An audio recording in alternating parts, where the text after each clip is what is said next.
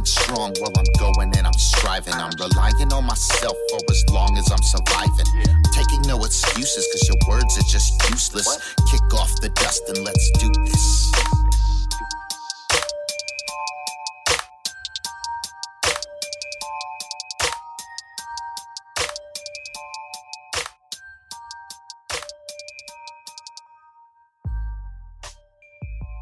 Hello and welcome to Remedy, A Human Awakening, a forum where we discuss the challenges we face as humans navigating today's fast-paced modern society.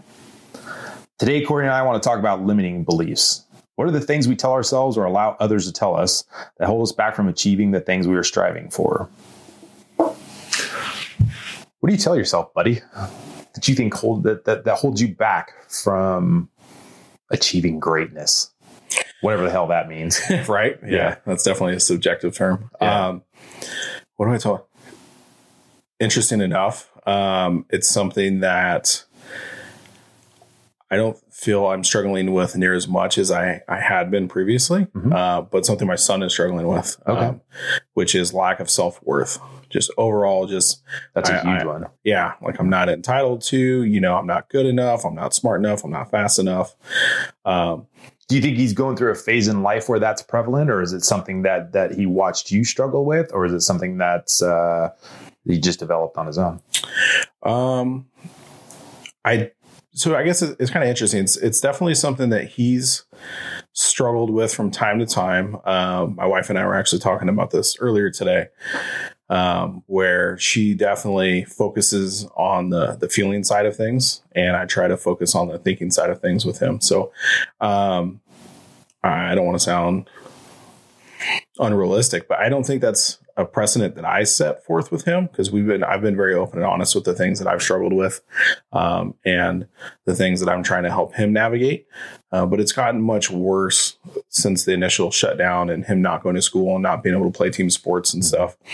And so his group of friends is naturally gotten smaller because he's no longer having that daily social interaction. And if he's not getting along with one kid, there's other kids to kind of hang out with. And since parents have a wide variety or a broad perspective on what's acceptable and not acceptable going through COVID, that group of friends that he has the opportunity to interact with got very small and very tight. And when those relationships aren't working well for him, or he's struggling with them, I think it only amplifies that, so it's kind of like we were talking about test scores earlier, instead of having 20 friends and maybe not getting along with 2 or 3 of them, where it's not that big of a deal. When you have 4 or 5 friends you can hang out with and you're not getting along with 2 of them, it seems like the end of the world. Sure. Right? Like half of your social network's been annihilated, and trying to internalize that. And as young kids, I remember I was an asshole as a kid. I don't think much has changed, but just as soon as you see weakness in another kid, you exploit it, right? Sure. You put pressure on whatever that is. If you throw like a girl or whatever it is, you can't kick a ball, or you suck at this video game. You apply pressure, partially out of fun. And I'm sure there's some other self-serving aspects of it. So, lack of self-worth, confidence, it's something you and I have talked about, of just, like professionally, I'm constantly, struggling to be comfortable with what it is that I'm doing and producing, without getting affirmation from others. So I guess the short answer to your question, right, is self-worth and confidence in the things that I'm doing. Awesome. I know I put you on the spot there, which you love anyways. Some of the things that I think we want to cover during this hour or so chat about limiting beliefs is, I think there's kind of a few different ways that this comes at us, that we learn these limiting beliefs. I don't know that we're innately born with them. I mean, if you watch kids, well, your son specifically, but he's at an older age now where this stuff's starting to creep into his life. But think about when he was 4 and 5 and 6 and how different it was. And just interestingly enough, I was driving out of the park yesterday after a bike ride, and there's 2 kids. I'm going to say they're like 7 or so on the side of the road. And it's this random spot near the checkout, the ranger station there that toll booth, whatever the fuck you call it. They're standing there, like no reason for them to be there. They're just standing on the side of the road, and I'm watching them do stuff at every car that goes past. And so finally, when it was my time to pass them, they're just like looking at me and smiling and doing the like fist pump thing. And I'm like, fuck yeah. Like, I don't know why you're so goddamn happy, but you are. And you're just like showing your joy at every car that passes, you know? And it's not like we have truck horns or anything to do, you know, with like the normal thing. It was just like, it was a kid interaction with every adult that drove by there. And it like really was like a magic moment as I drove out of the park, and it just put me on an even bigger high than for the ride. Cause I was like, those kids don't have any of the pressures of life. They haven't learned not to be stupid, not to like, why the fuck are you doing that? Like, don't wave at strangers. Don't do like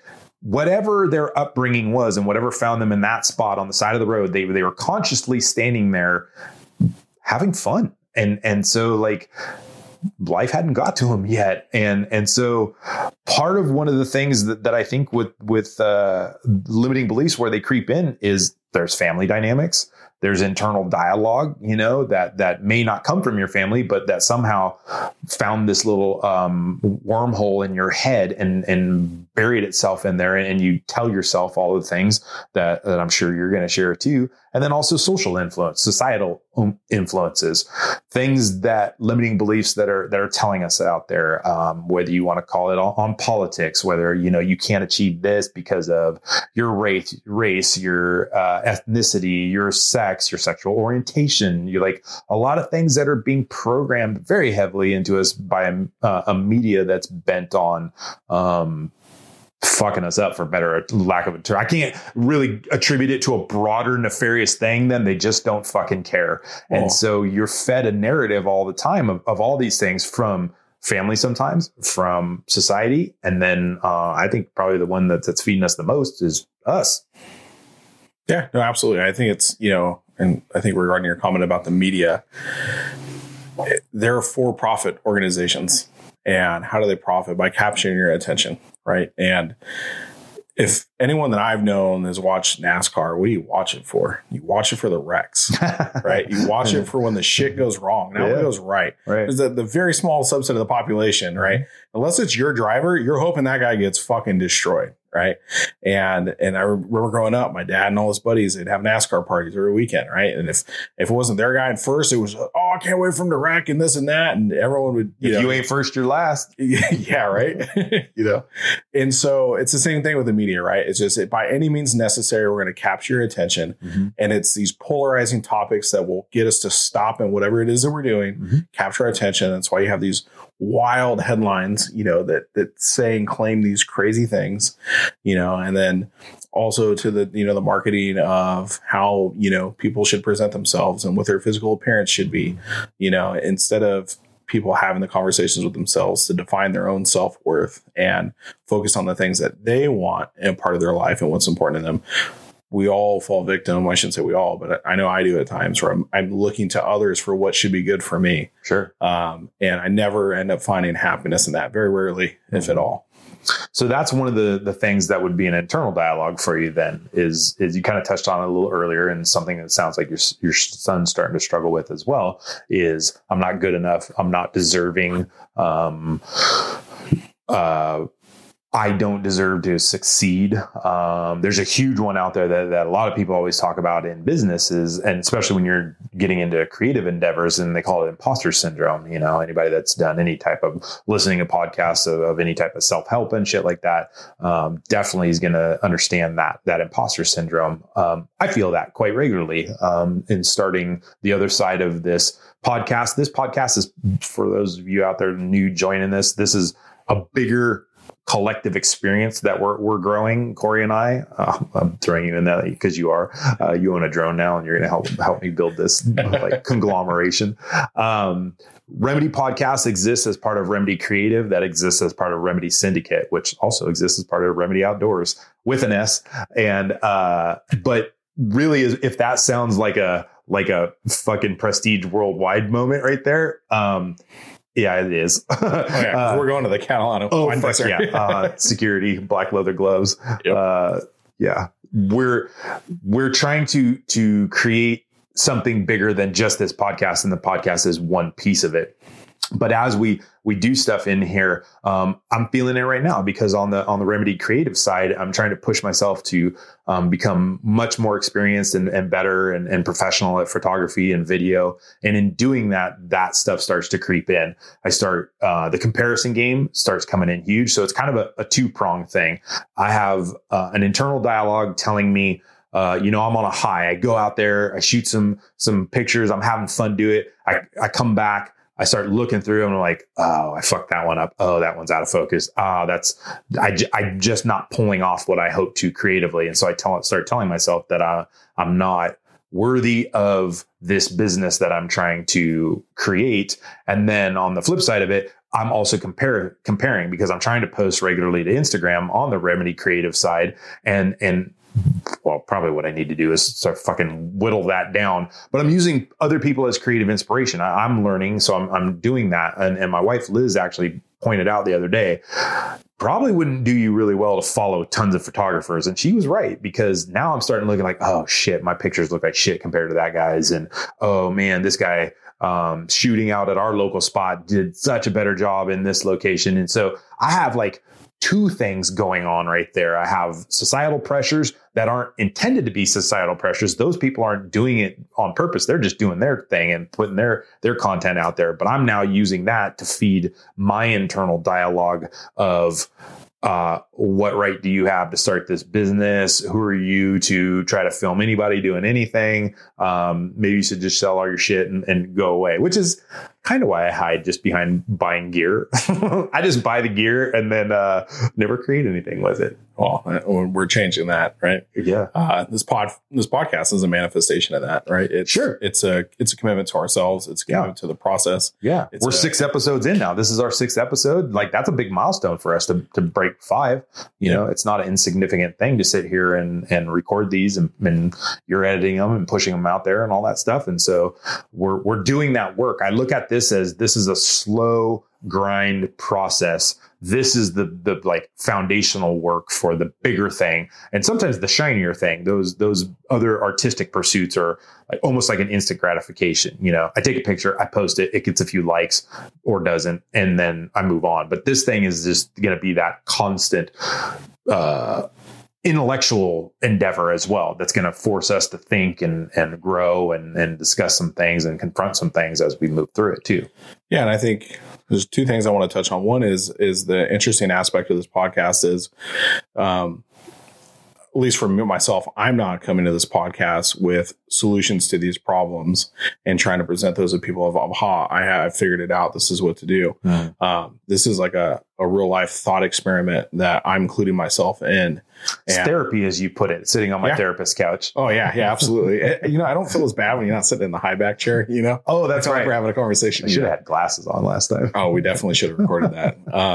But no, the other part is that I want to ask you, because when you started describing, what your perception was of your photography results comparatively to other people locally, kind of doing something similar, your inner dialogue was immediately negative. Mm-hmm. You characterize it as just being bad, which is interesting, right? Because how do you stop yourself from falling victim to that instead of looking for that as an inspiration of, ooh, that's a really interesting angle.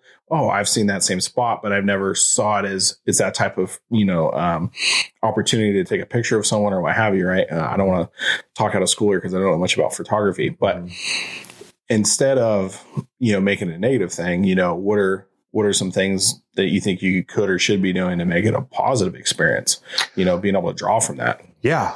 Great question. I think for me, one of the things I try to do pretty quickly is also sell myself the story that I'm the baddest motherfucker alive sometimes.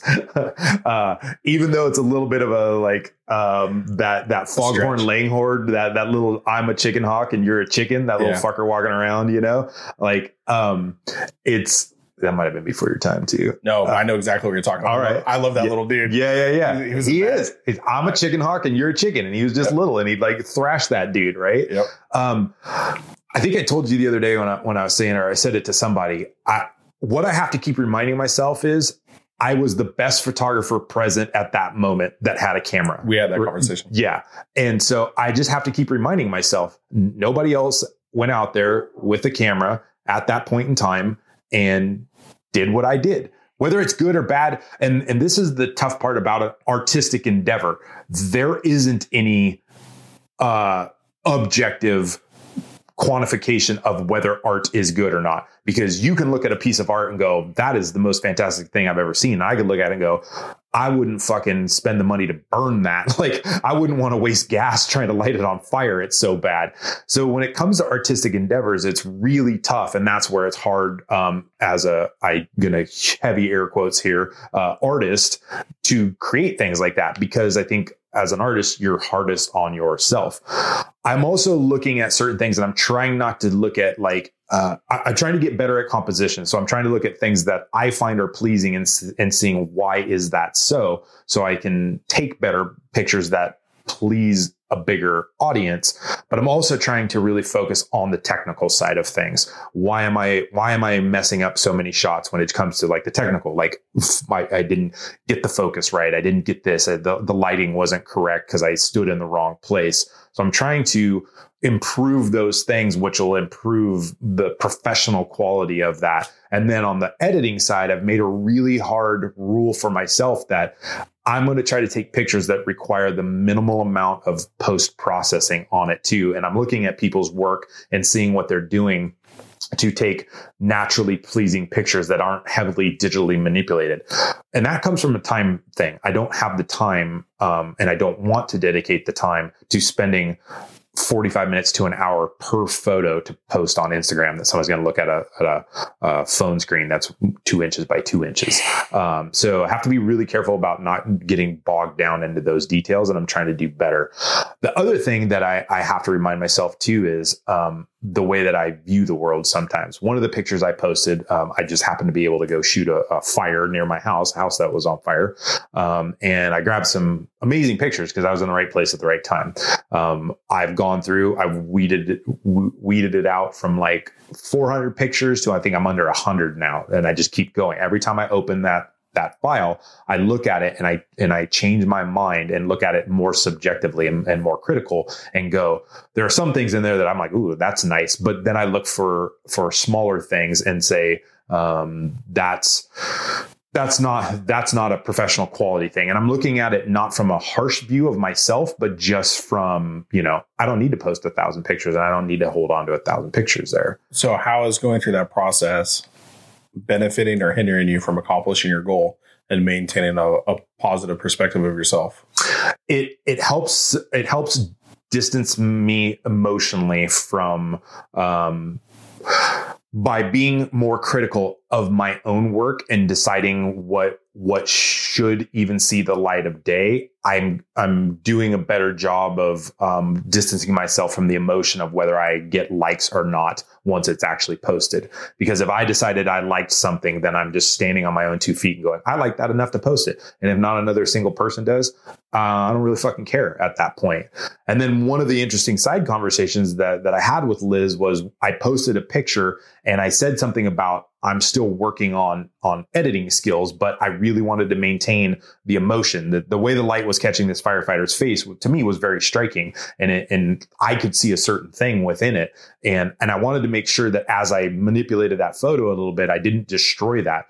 Because there are some aesthetics that if I was striving to be like a lot of other people on Instagram, I would have destroyed the quality of that photo that really spoke to me. So I tried to make sure that I preserved it. But in the caption that I put, I talked about editing. And then she actually brought it up to me like, you kind of keep posting stuff and you're kind of being critical of yourself in your posts. And I was like, but I'm not, because I'm not critical of myself on those areas. When I posted it, what I'm trying to be is authentic, and I'm trying to show people that I'm not perfect, and I'm not trying to portray myself as a perfect Instagram photographer right now. I want to show the work that is going in to get better every time. So then would that be a social expectation that's unspoken that in order for you to post a photograph as a big air quotes, right, photographer, that it has to be at a certain level?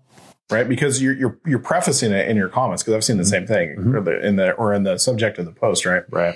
You're prefacing why this might not be good, or why it's not where you may want things to be, when I think a lot of people would argue that it's a great photo. I know exactly the photo that you're talking about, you know, as far as, you know, look like maybe a captain talking to a couple of his guys between the two engines, right? You know, so it's interesting, right? Because you set what sounds like very healthy, you know, analytical metrics or technical objectives that you set forth for yourself in your shooting and editing process to allow you to feel small wins, like, you know, making success throughout the process, you know, and but then on the other hand, when you are sharing that success, you're prefacing why it's not part of the bigger success, right? So it's interesting, right? Because you're like, I'm doing good until I get to this point, and then when I put it out there, I also know that I'm not good. So, by the way, don't judge me for not being great. It's super interesting that I've had two people tell me that now, because that's not how I feel when I'm posting it. Because like I said, I was the best photographer there with a camera because I was the only damn one. Yeah, and but it's the way it's written. Yeah. So I need to be more aware. So this is where a human psyche gets really interesting. Either I need to be aware of what I'm subconsciously projecting onto that based on my own beliefs that I'm not even aware that I'm manifesting, or the two people that have brought this up to me also are of that type of mindset where they are projecting what they would feel in that same thing. They're like, are you reading something into it that isn't there, or am I actually projecting that? Well, it's funny. I can speak for myself since I'm one of those two people. I actually, it strikes me as unusual for a person that is type A as yourself, right? Of, you know, when you going back to your point of selling yourself that you're the baddest motherfucker is. I'm like, I find it really interesting that he would communicate some form of insecurity or self-criticism while sharing an awesome photo. Like a photo that clearly shows that there's been a massive progression, you know, just from the, you know, the photographs and things the content I've seen you produce and knowing the time effort you're putting into it. I guess for those that maybe are close to you and that are paying attention, you know, there's nonverbal metrics of progression that are taking place in development. So then when you caption that, I think it stands out, like it detracts from to the keen eye of like, okay, well, that's interesting. Like I could see a passerby going like, oh yeah, like that's cool. It's a cool photo. And the guy's working on being better, you know? To me, it you know, strikes me as interesting. It's like, well, I think it's interesting to have to sit here and think about it, because this is exactly one of those things that could be manifesting itself is that, you know, at the end of the day, I'm trying to be transparent in my progress and in my work. And I'm trying to add a little bit of humility in there too. And I'm also trying to bring a little bit of humanity to a platform that only shows all the good stuff. We've talked about this on this podcast before about what social media does, and it only shows the good stuff. And so if I post a picture that's blurry or something, that I want people to understand that,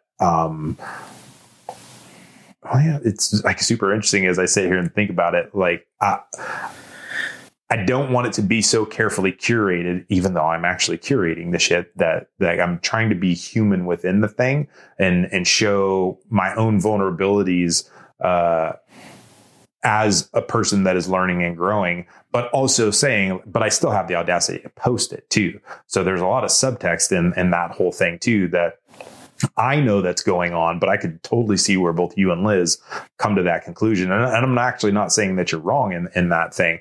As I'm writing it and as I'm dealing it, you two know me pretty well. And you're like, yeah, that's a little off character for you to do that. And so maybe it is one of those things that even as I'm posting it, you know, there's a lot of trepidation in starting new endeavors and getting into places that are unfamiliar and learning from people that are better than you. Obviously, there's always going to be comparisons within that. And,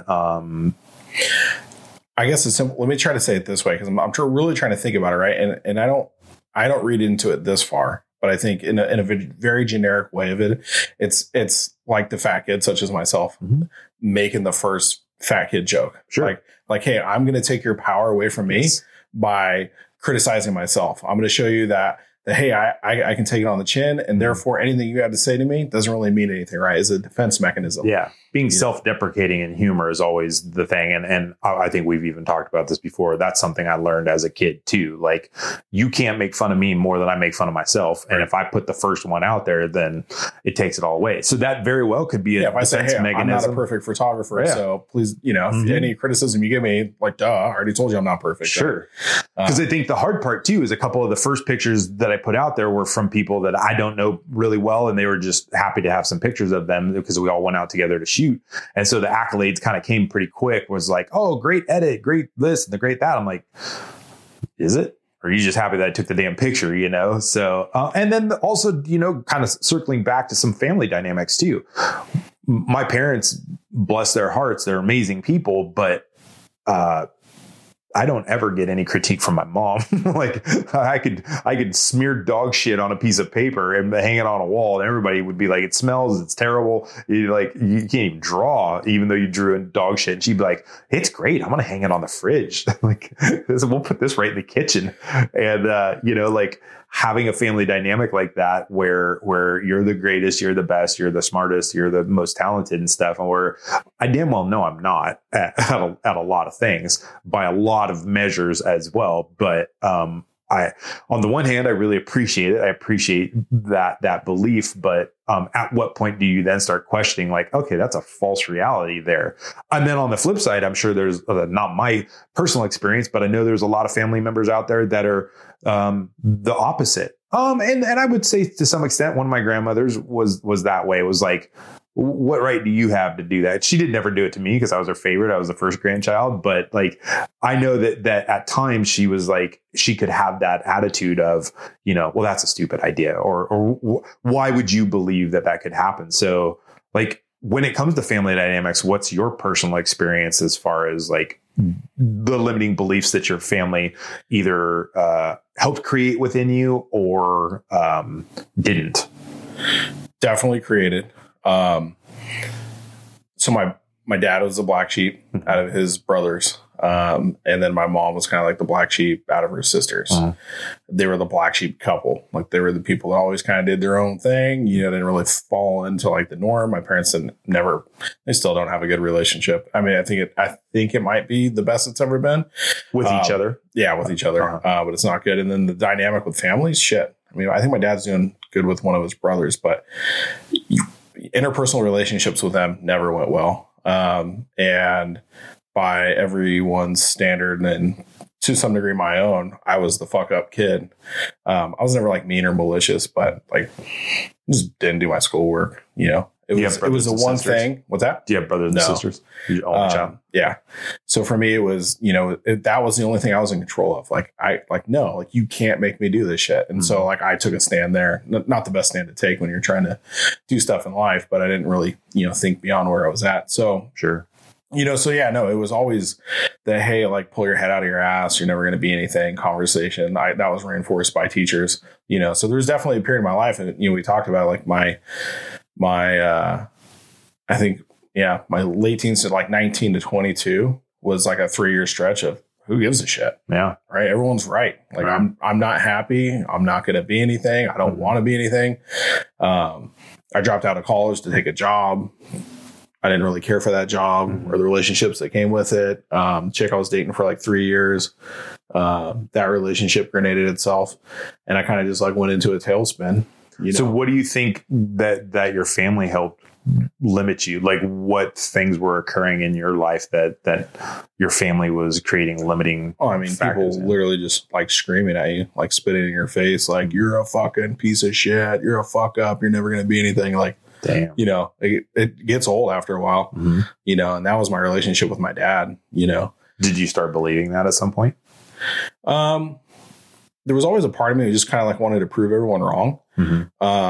But when I got the rug pulled out from underneath me, like things that was like my relationship, with that chick, like I didn't do anything to have a good relationship with her, but I was very complacent. I didn't realize it, but I was very complacent in the things that I did.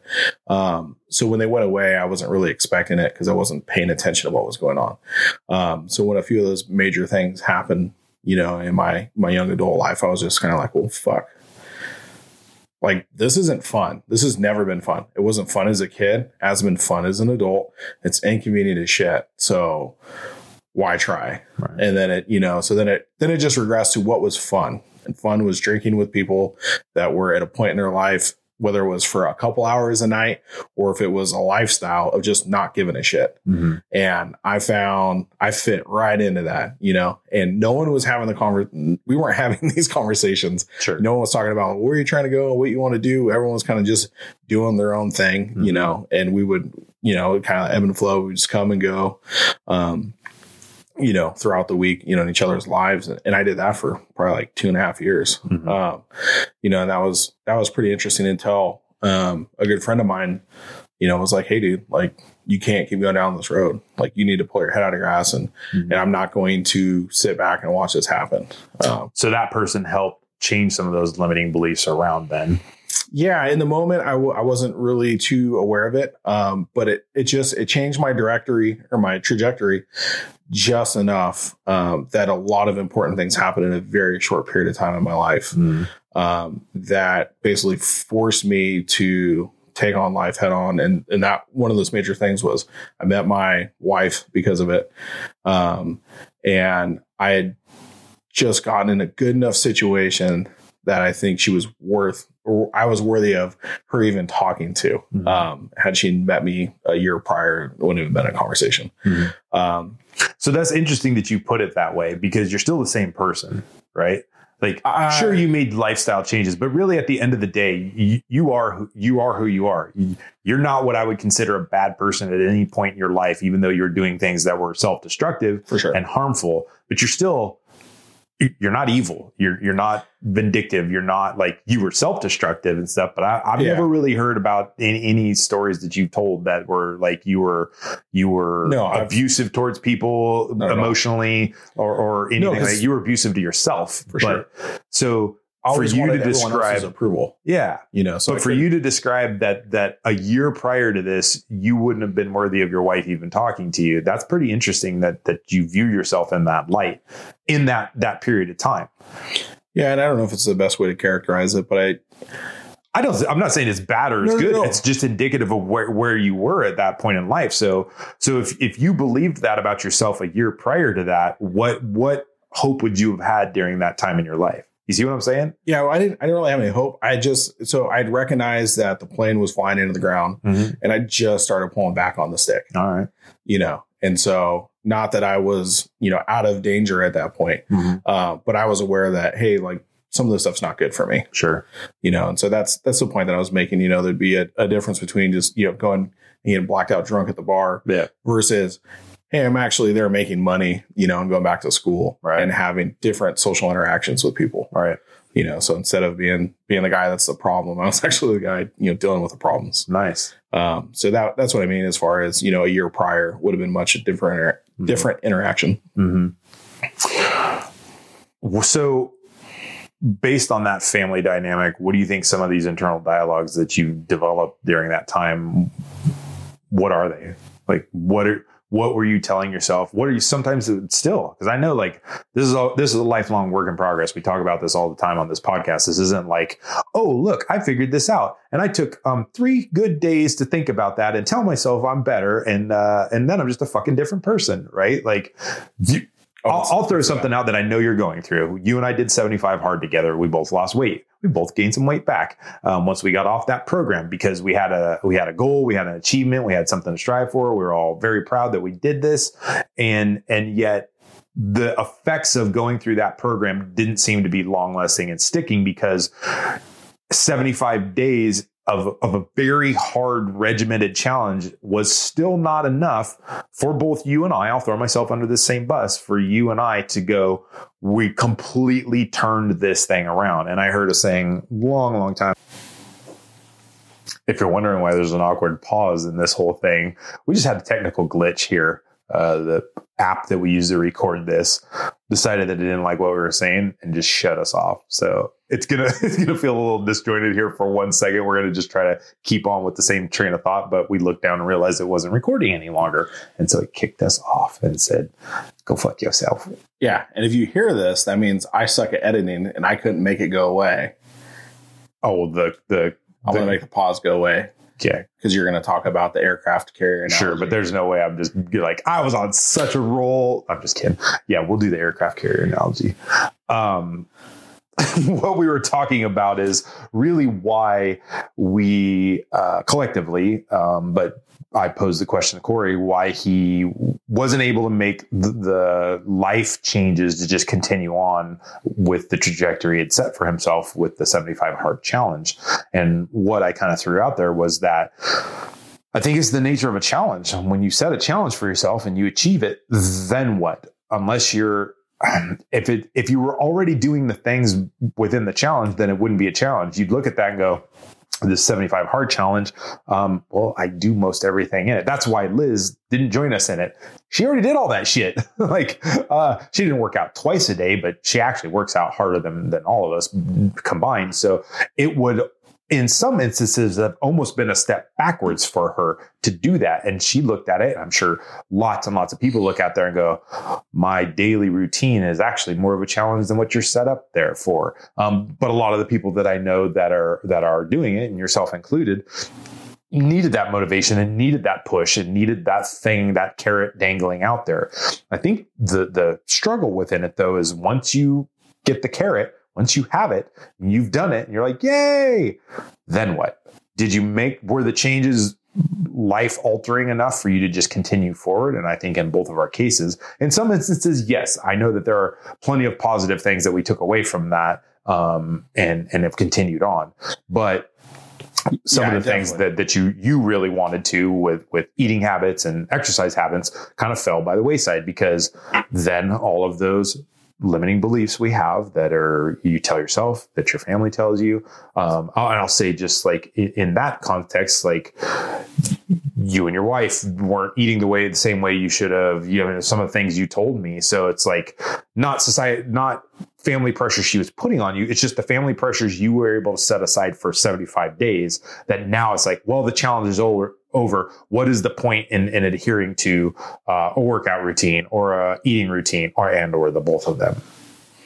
Yeah, I definitely did not maintain the same level of momentum I had while on the program. And, it's hard because I think Andy Frisella tries to do his best to let everyone know this isn't a challenge, right?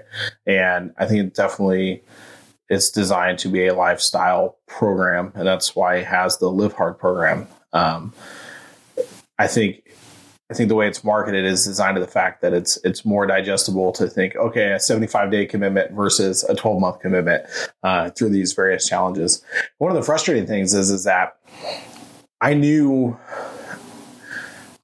when I did not continue on with the program as intended, that there was a high likelihood that I would revert back to the habits that I was desperately trying to break.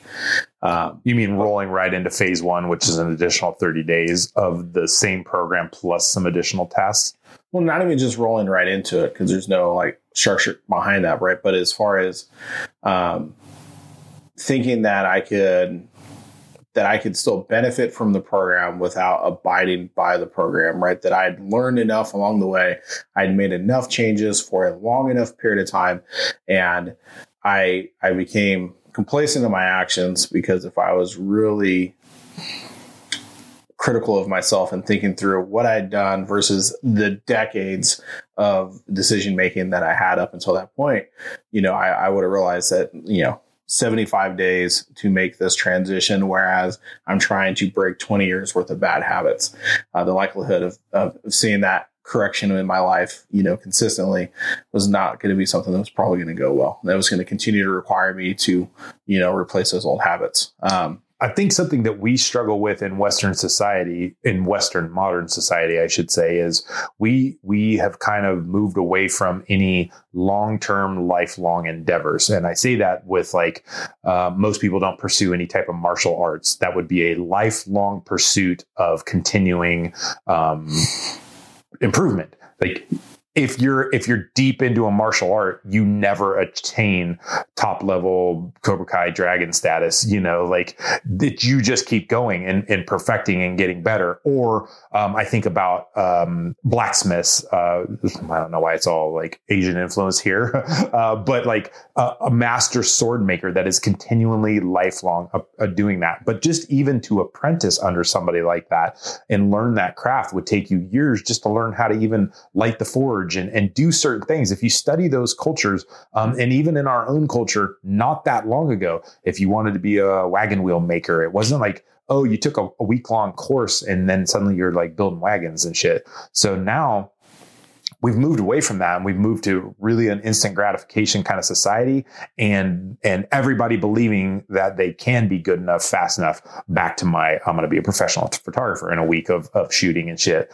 Instead of, this is a lifelong pursuit for me of perfecting this craft. That's a hard concept for me to grasp. And so because we don't have a really good grasp on that, we both believe that we could turn, like you exactly said, you could turn a lifetime of poor health choices around in 75 days. Just the same as somebody looks at a blacksmith that is a high level blacksmith and goes, yeah, I could fucking do that. Give me an anvil and a hammer, and I'll start banging on that metal and turn out Jesse James level choppers. I jumped such a shark right there. That, like at least it all involves metal. Sure, it's so super metal. but look at that. Like, how rare is it for him as a craftsperson to continue doing what he's doing in the age of you just program that shit into a computer and make it, And so here we are over here on a different struggle, which is going to require the same level of dedication and commitment as a martial art. Well, I think one of the mistakes that a lot of people make, and I find myself making, and I'm striving not to continue to make this mistake, but focusing on an endpoint, that there is a specific defined destination, and that when I get there, it's just done. The journey's over. Like having a weight goal in mind. Yeah, when you break whatever pounds, I'm done. Yeah, that I've made it to this place. I think that's, expecting affirmation, some type of praise, or, whatever it is, an accolade for reaching a certain milestone in your life. I think we would all be better served if we took a student's perspective on the things that we want to do. And I know that out of all the things in my life that I want to change and be better at, I think I do best at that, of being self-aware and self-critical and mindful of the relationships that I have. Like I know that I will never be a great communicator. I will never be the best friend. I'll never be the best husband. I'll never be the best father. I accept those things, because I don't think there is a best. You can always improve. And so I attack those things that are very important to me with the mind of a student, of just how can I learn from each experience instead of getting mired down in the I didn't do what I wanted. I got a negative response in this situation, instead of going, woe is me, and reverting back to that negative self-talk and, yep, everyone's right, I suck, I go, fuck, yeah, I'm going to make mistakes. I'm not perfect. Like, I only have one kid. I haven't been doing this for years. I didn't have a good example set forth by my parents. I'm not using that as an excuse. It's part of my reality. And so I think I'm doing a much better job in that aspect of my life of setting healthier expectations of myself. And when I do have expectations of others, I try to do my best job to communicate those so it doesn't adversely affect a relationship or allow me to put pressure on a situation without the other person being aware of why is this so important? Why does he care so much? Why is he being so serious, or what have you? And that's been one of the biggest challenges with internal dialogue, is just, am I entitled to even have that conversation with someone? Am I entitled to sit down and go, hey man, like I have a problem with our relationship, and to get my feelings out there, that am I important enough to this other person? Is this relationship, worthwhile? And I found great success in finding out that those people that just don't give a shit, right? And that, they didn't care to begin with. And maybe that kind of like validates some of the feelings I've had. But then I've gotten, incredibly positive experiences, from interacting. You and I've had those conversations of just like, holy crap, like, that feels good. Someone else cares. Someone else spent time listening, and that, just like 75 hard, builds momentum. But if you don't maintain those things, you're going to lose them. So I think that's one of the best ways I can describe like how I'm working through that, that internal dialogue and constantly combating it. And this podcast is a great exercise in that. I'm committed to this process every couple of weeks, talking about difficult things. We're pulling from our own personal experiences.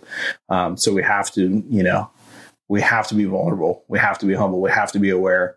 And it requires us to have a certain level of introspective, or what's the word for that? Introspective. Yeah. Or and perspective. I don't know. Yeah. A lot of There's a word that says what I'm trying to say. And, being able to do that, and then all the thoughts that come after recording one of these podcasts, and then the conversations with people about the podcast, because that's been very interesting for me. People are like, yeah, I heard you talking about, this and that. And it's like, one, like, shit, you listened. Okay. I need to pay attention to what I say. People are listening. It's going from there. So I don't know. It never ends. And I'm okay with that. And I think that's probably been the best thing for me, is self-advocating, in regards to relationships and communication. Yeah, I think it's super important. So much of what we do in life is really predicated on what we believe and what we tell ourselves.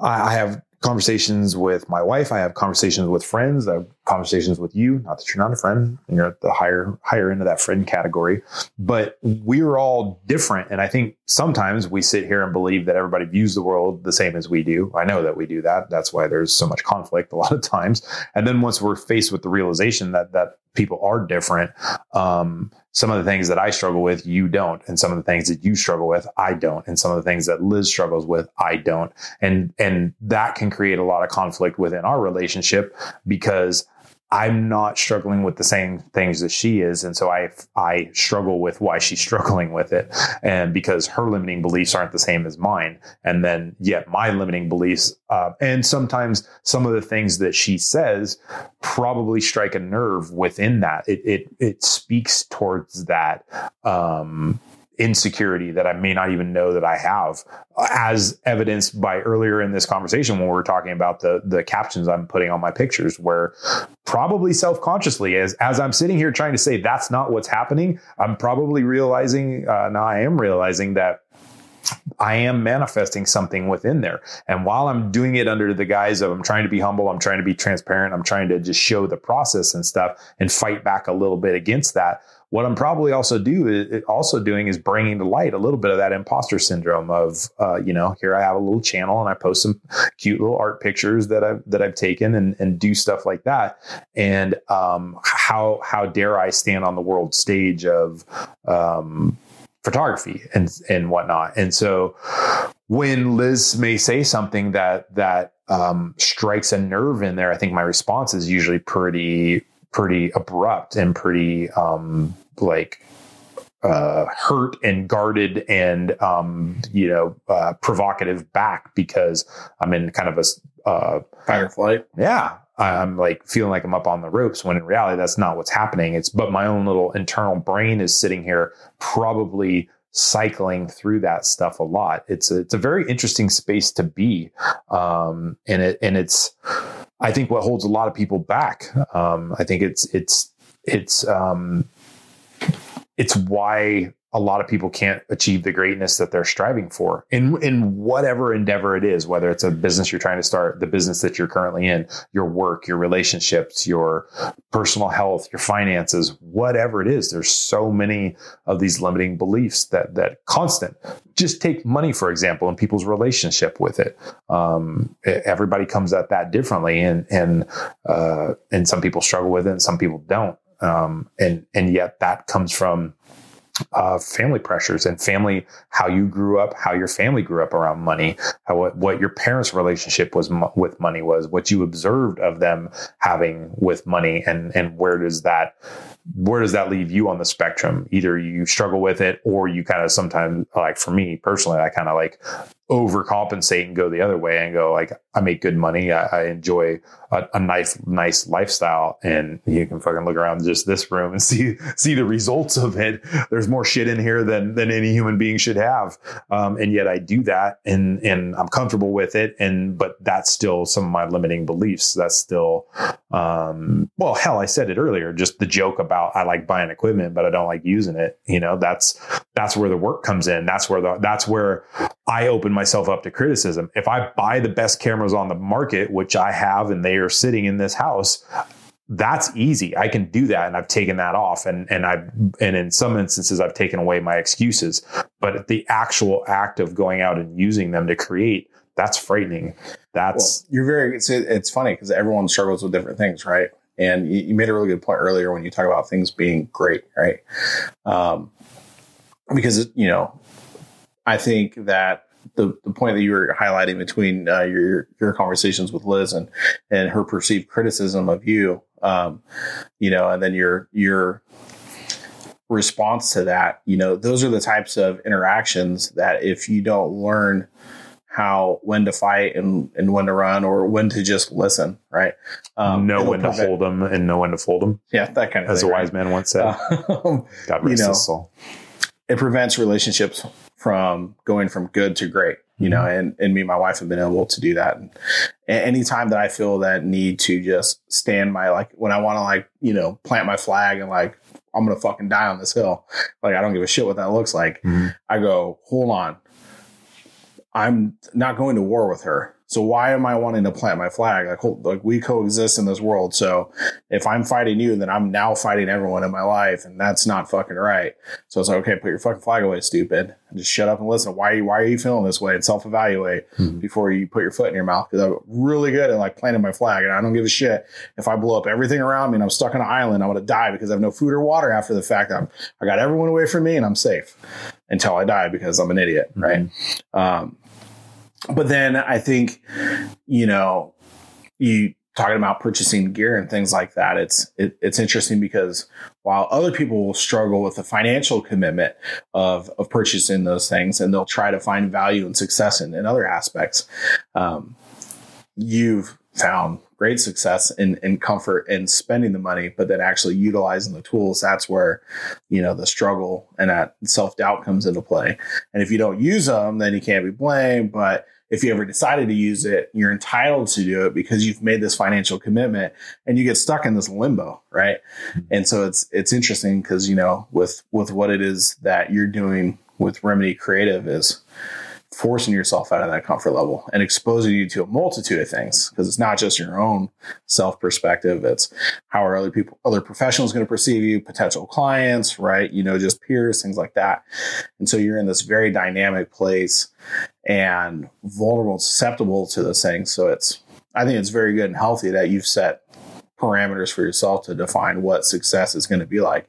Because if you lose track of that, you're going to be victim to what does society think of you. Well, I'll also just be a 46-year-old version of your son, because I go out there now and I get the same frustration. And in some instances, we never have grown up past his level of, I can't do this. This is too hard. I'm frustrated. I've been ridden with you and him, and I know what that looks like when he crashed and he was all upset over crashing and embarrassed and all these different things. I'm like, yeah, dude, I crashed. I feel the same thing. I've fallen down trying to get up something. But when it comes to something that's as new as this, the technical side of it, these cameras have a lot of shit going on in them, and I'm trying to work my way through menus and this and that, and you just sit there and I feel that frustration come in. I literally am now picturing myself in his shoes of this is stupid. Why am I even out here shooting these pictures? They're terrible, and they're not coming out, and the damn camera didn't turn on, and this fucking thing. And then you just get frustrated. And so one of the things I've done to combat against that is break it down into manageable stuff. A lot of my personality is big picture thing and running head first into a lot of endeavors, and then biting off way more than I could chew, and 5 of my friends that were helping me eat it could chew. So I'm trying to set those limits for myself to push back against some of that. So when I go out on a shoot now, I'm not trying to shoot pictures, video, audio, drone shots, and then also at a recent thing I just did, also run a fucking event and sell shirts and shit there too.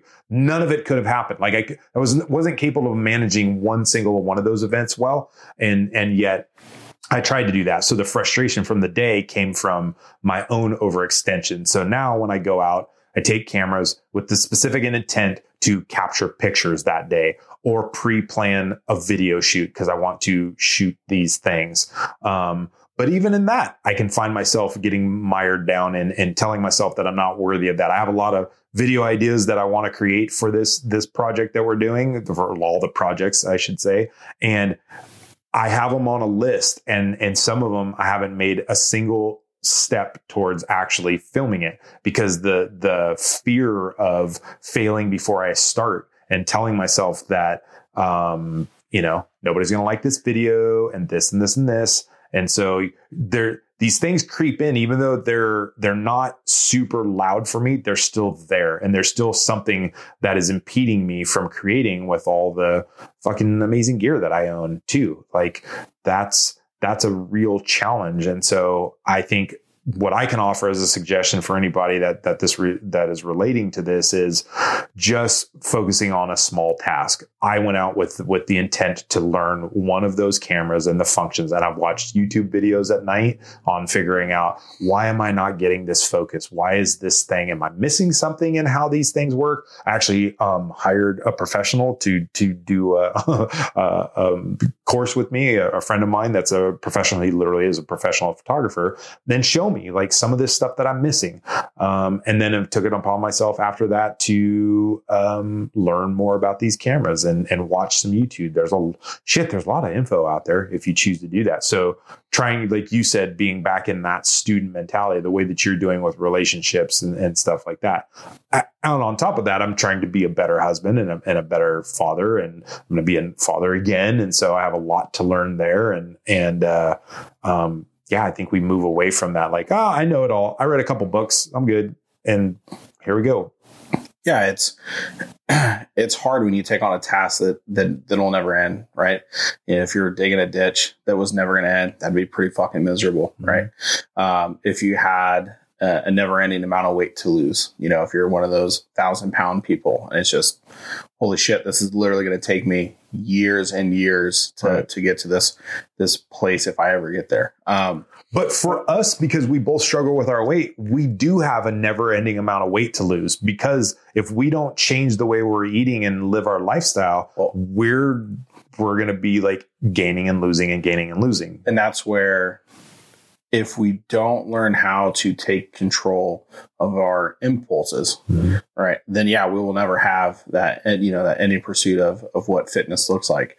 But if we learn to better manage our relationship with food and nutrients and things like that, we have a higher probability of being successful, and for that to not be as a major issue that we're constantly trying to navigate. So I wanted to ask you, because you talked about your photography stuff, but do you have, I know I do you have a way that you try to realign your internal dialogue each day? Do you still use the Best Self journals? I do, yes. And that's going to be a topic for a future podcast too, is journaling and writing that stuff out. It's something that I struggle with to maintain a consistency. I do realize that I am better and more focused and have a better picture of what my day and week will look like when I am journaling using something like the Best Self journal. That's the one I'm using right now. I bounce back and forth between a couple of them. But planning my day out and implementing steps, like planning steps for, these are the goals I'm working towards. This is the steps I need to take today towards it. These are the tasks I need to get done. And some of my days can be quite busy, as are most people's. And so you look in a 24-hour period where you want to sleep for a minimum of 8 hours, and you go, okay, so I got 16 hours to achieve some stuff. And then 10 of that's filled up with things that I have no control over, that's business or family or whatever. And then, so what am I going to do with those remaining 6 hours if I'm good at math? Am I going to fuck off? watching YouTube videos, that can go down a rabbit hole of, oh, I'm watching YouTube videos of cat videos now. Am I actually studying, or am I just fucking off watching other people's nonsense at this point? So I have to be very careful about that. Yeah, are you learning or are you being entertained? Yeah, there's distractions on stuff. But yeah, I definitely am more focused and more aware of my progress when I have something to chart it on, whether it be, I know you and I have talked about it, and again, we'll go in some more in-depth on a future episode about our routes of journaling. You're using electronic stuff. I'm old school because I'm much older than you, and I like stone tablets and I'm chiseling my day in them. But no, I like writing stuff down, and I like the paper aspect of it. And that's one of my tasks for today, is planning out my week, because it's Monday and I haven't used that thing for about 2 weeks solid now. And I'm feeling the effects of it. I'm way more at the mercy of these limiting beliefs of societal pressures creeping in. I start getting onto Instagram more when I don't have my day planned out. I start hearing that internal dialogue that's holding me back more when I don't have my day planned out. When I have my day planned out of like, these are the things I need to get done, these are the times I am going to do these things today,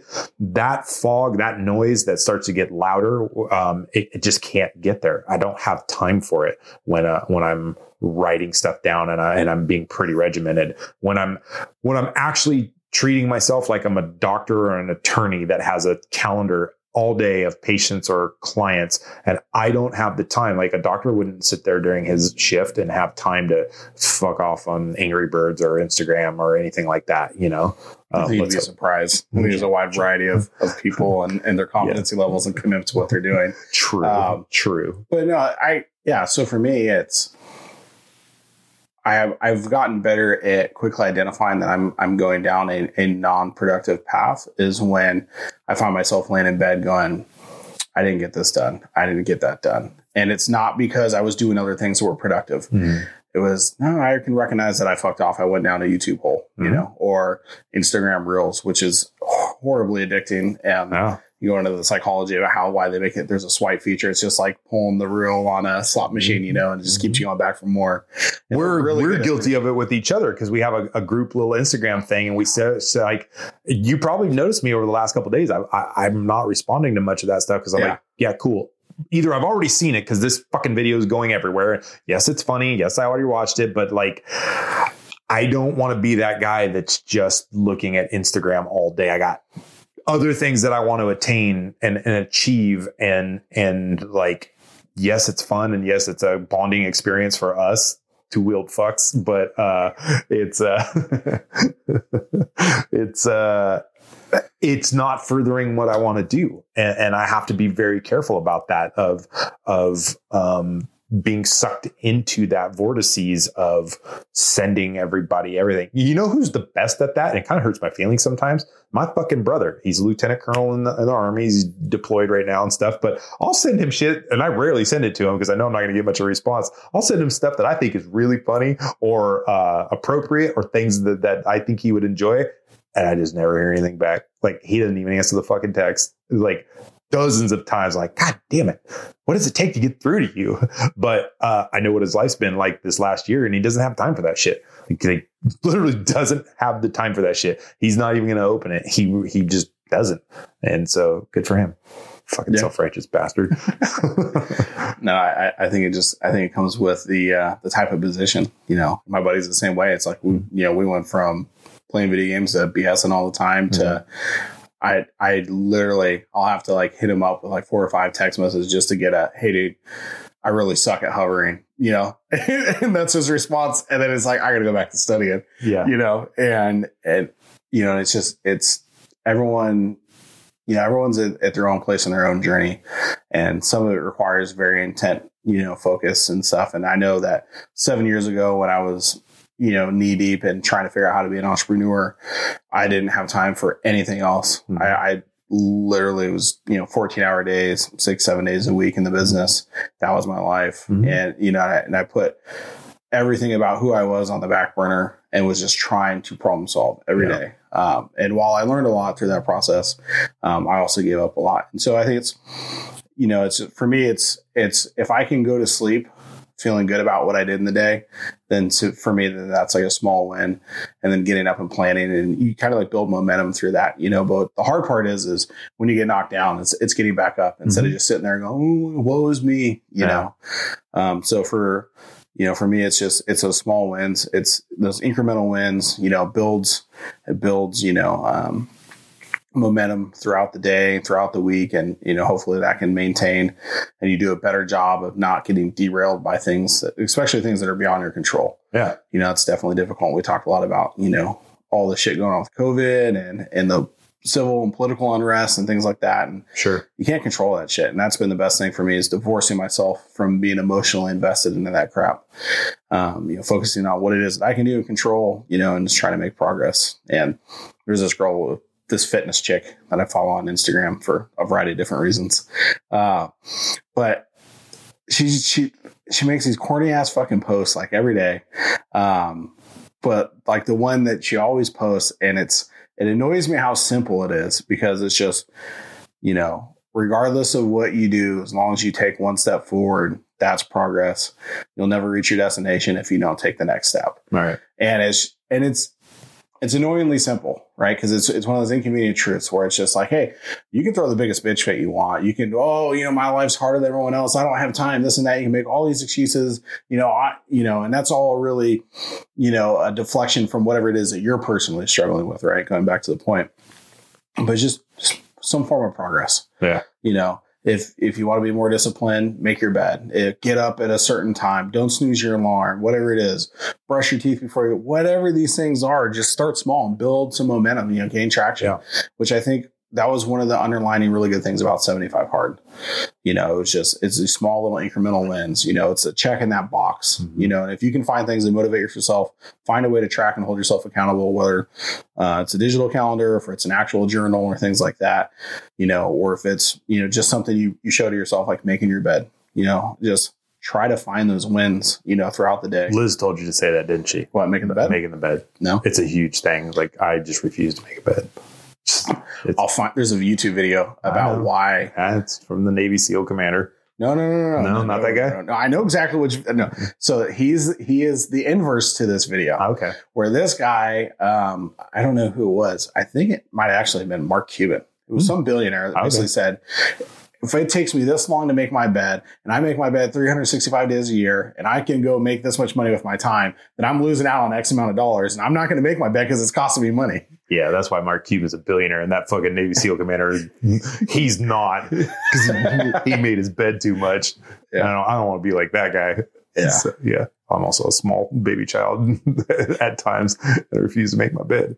All right. I think it's a good way to wrap that up is just, you know, the things that you talked about, how to combat those limiting beliefs is really first and foremost, you know, if you I say, you know, a lot. I've noticed it's a habit that you and I have when we really get involved in things and when our brain is glitching a little bit and we're trying to find the words for this, because speaking for an hour is a very hard endeavor without using all of the societal vocal tics that we've developed, which, like, you know, there's a couple others out there. So was a big one. It's a big one for me.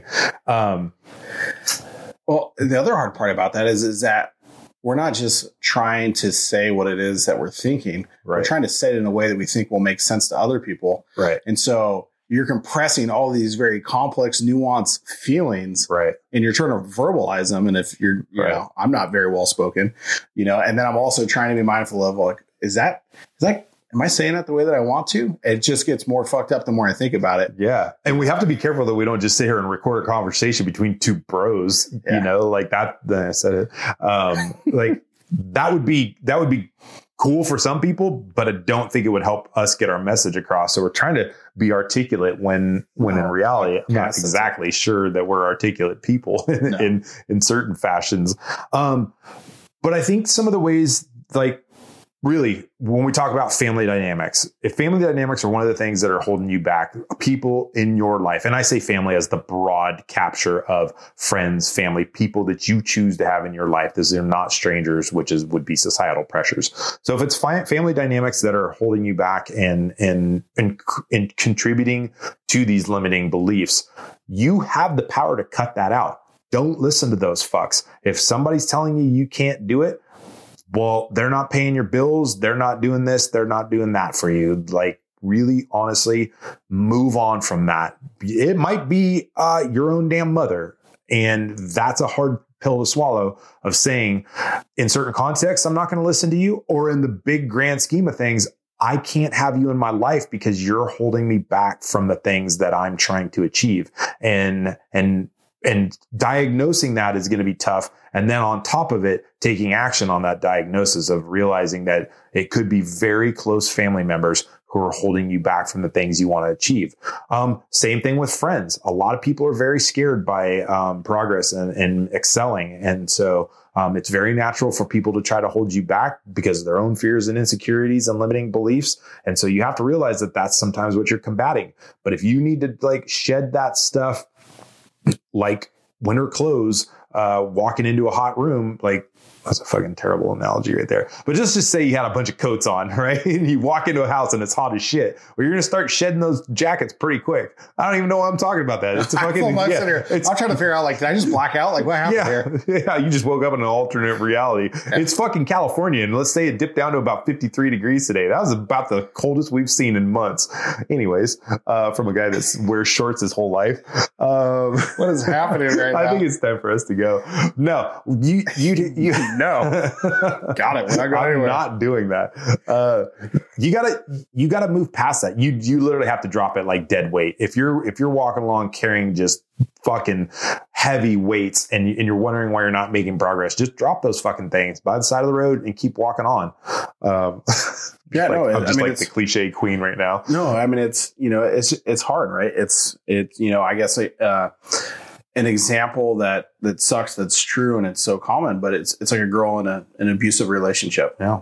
At the end of the day, it's not downplaying the complexity and difficulty of that situation, but you have to put yourself first. Yeah. And believing you can change someone and things like that, it compromises your situation. But so you have to be okay with being alone at some point in time in your life. Yeah. And that's hard, and it's something that I've been fortunate that my wife's incredibly supportive of, that I haven't had to actually face full on this later stage of my life of doing it alone. Mm-hmm.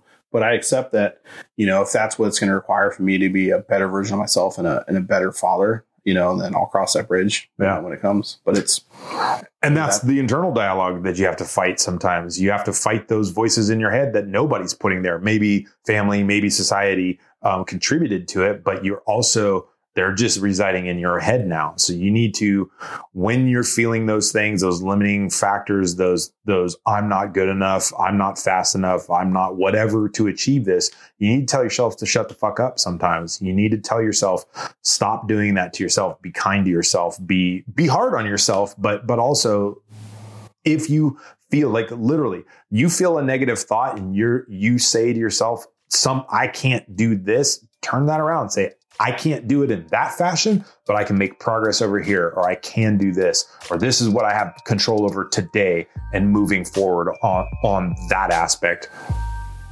Let's lead everyone with a really corny saying. If you think you can, you can. If you think you can't, you can't. Either way, you're right. Yeah, that sounds right. I like that. Yeah. Let's push stop and stop this recording right on that very profound statement. We'll see you on the next one.